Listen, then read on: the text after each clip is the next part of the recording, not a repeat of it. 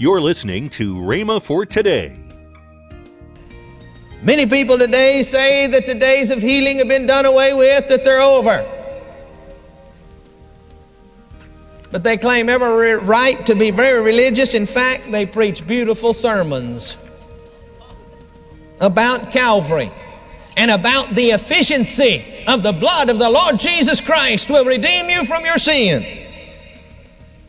Yet in the same breath they teach that Christ did not die for our sicknesses and our diseases. And they propagate their teaching in their literature, and they are very quick to state that the days of miracle passed away with the apostles. You're listening to Rhema for Today with Kenneth and Lynette Hagin. Later in today's program, I'll tell you about this month's special radio offer. Right now, let's join Kenneth Hagin on the twofold work of atonement.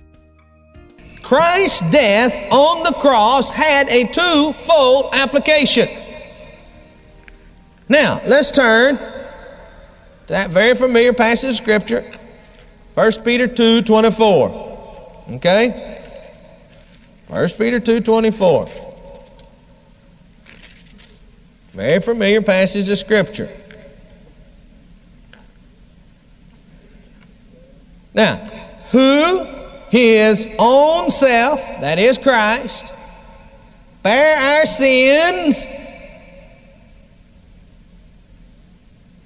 that's spiritual, on the tree, that we might, being dead to sin, should live unto righteousness. That's the spiritual life part. That's the recreation for the human spirit to be recreated or born again or saved or converted. Whatever term you want to use, they're all synonymous. They all mean the same thing. Depends on what culture and background you're coming out of. By whose stripes ye are healed. That's physical. You see, we got one scripture here that if people would read it, they could find out that in Christ's death and suffering, that not only was the spiritual taken care of, but the physical was taken care of. The blood of Jesus Christ that was shed atoned for our sins. The body of Christ that was bruised and suffered was for our afflictions and our diseases. That's physical. Now, many people today say that the days of healing have been done away with, that they're over. But they claim every right to be very religious. In fact, they preach beautiful sermons about Calvary and about the efficiency of the blood of the Lord Jesus Christ will redeem you from your sin. Yet in the same breath they teach that Christ did not die for our sicknesses and our diseases. And they propagate their teaching in their literature, and they are very quick to state that the days of miracle passed away with the apostles.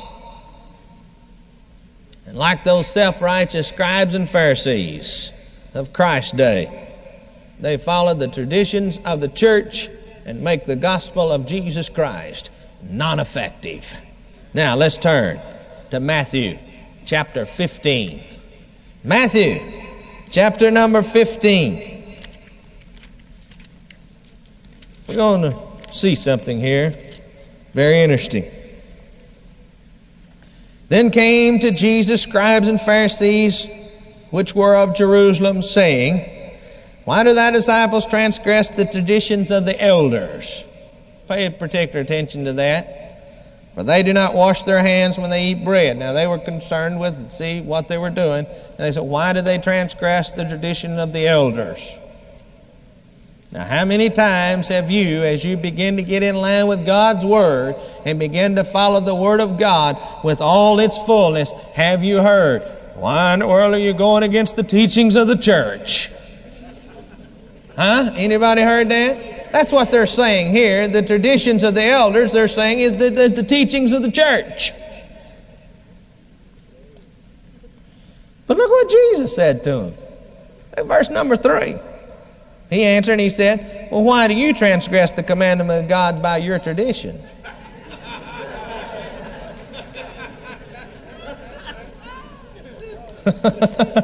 Oh, boy, that's pretty... Man, he started putting it on them, didn't he? Woo!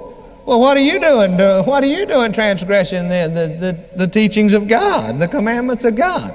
And you'll find out, if you'll go and read there verses 4 and 5, you'll find out, see, that they were going against the commandment of honoring the father and mother, what they were doing. That's, you see. And see, that was a commandment that God set down way back before there was ever any law. Before the law came along that the scribes and Pharisees were following, God set this down with the children of Israel law way back there in the beginning. And that law is still in effect today. It just comes under the one law of love in the New Testament, but the law of honoring the father and mother. And then Paul talks about it over there. He said, he's telling the children, honor your father and mother that your days may be long on the earth. In other words, that you live a full life. Well, he got on to him about that. And then he goes on, verse 6, then he says, thus have you made the commandments of God of none effect by your own tradition. Now you see, it's not God that has caused the power of God not to be in manifestation in our midst. We're doing it ourselves. By our traditions. By our religious traditions. What is a religious tradition? It can become a tradition, and the charismatics are getting just as bad about tradition as the churches you come out of.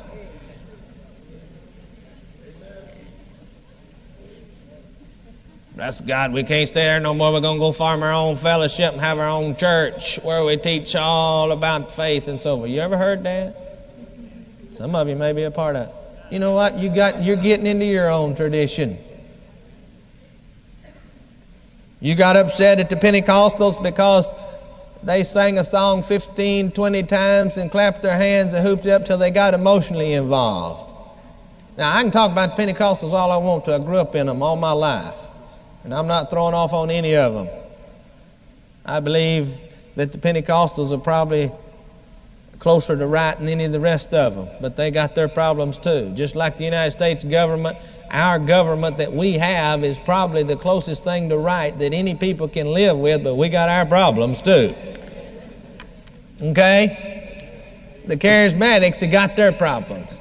But the charismatics have gotten to a point that they'll sing one or two little fast songs, and then they'll get into a sing-song, spiritual slow type, and then they have to go into their sort of the same traditional, you got to get into your sing-song praise and worship.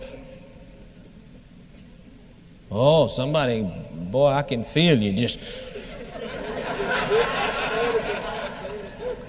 But hey, if it's not a spontaneous praise that bursts forth, then it becomes tradition because this is the time that it's supposed to happen.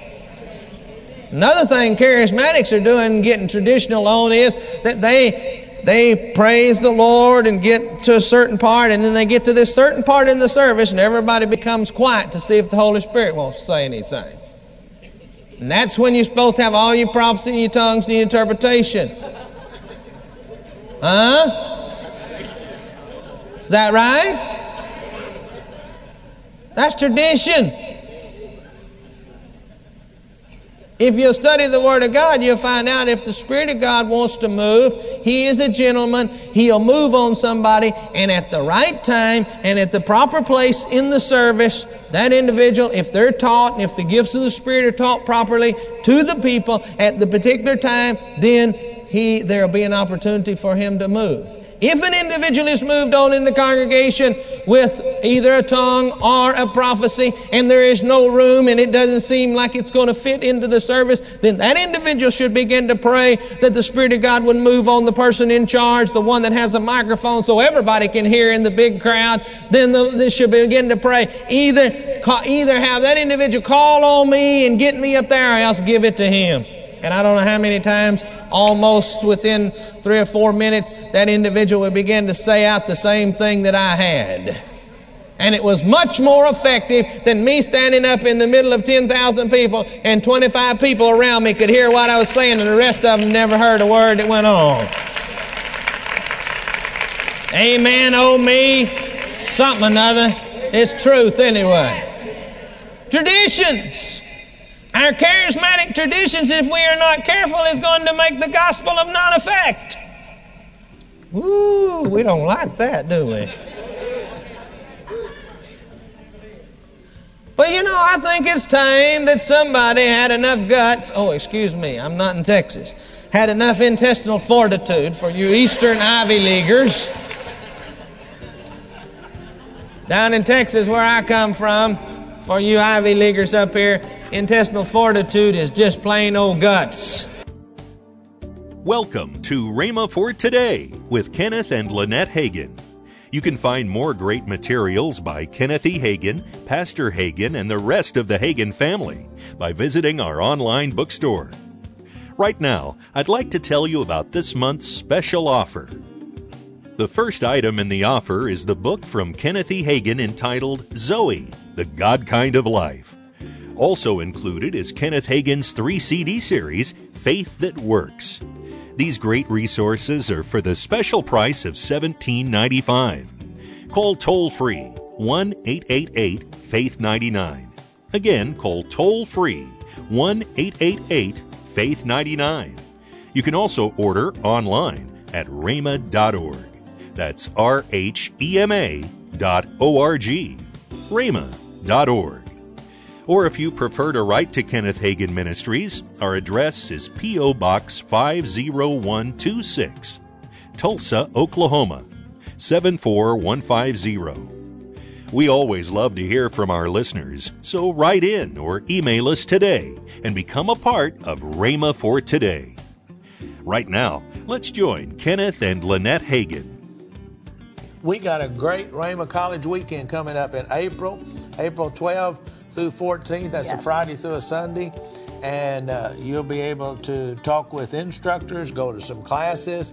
There's a lunching, and there's a game and fun night. Yes. There's a job and housing fair if you need it. And then you'll be with us on our Sunday morning worship. Service, that's right. So actually you can go and register at rbtc.org. And if you're interested in a Bible college that we just deal with the real nitty-gritty from the Word of God, right. and we don't have we are recognized by several different colleges, I don't know, 5, 10 of them, that actually take our credits and give them credit. Yes. But we have the Bible and the practical courses, like I teach a course on effective pastoring, the theology of effective pastoring. I teach different courses like that. We have the School of Worship and missions, but we don't have some of the other courses that you have to take. Like you don't have to take math or English. No, you don't. And you're glad that you don't have to take math. Yeah. Oh, Lord. That isn't any good for me. No. But we deal with the real nitty-gritty things of getting in the ministry. But we also have, if you just want to come and take Bible courses. Bible courses, you can do that. You can learn do that. Learn more about God. Learn more about the Bible, more about God. Hey, come and check us out at Rhema campus here in Broken Arrow, Oklahoma, which is just a part of the Tulsa area. That's right. April the 12th through the 24th. Tomorrow on Rhema for Today, we'll continue Kenneth Hagin's life-changing teaching. That's next time on Rhema for Today with Kenneth and Lynette Hagin.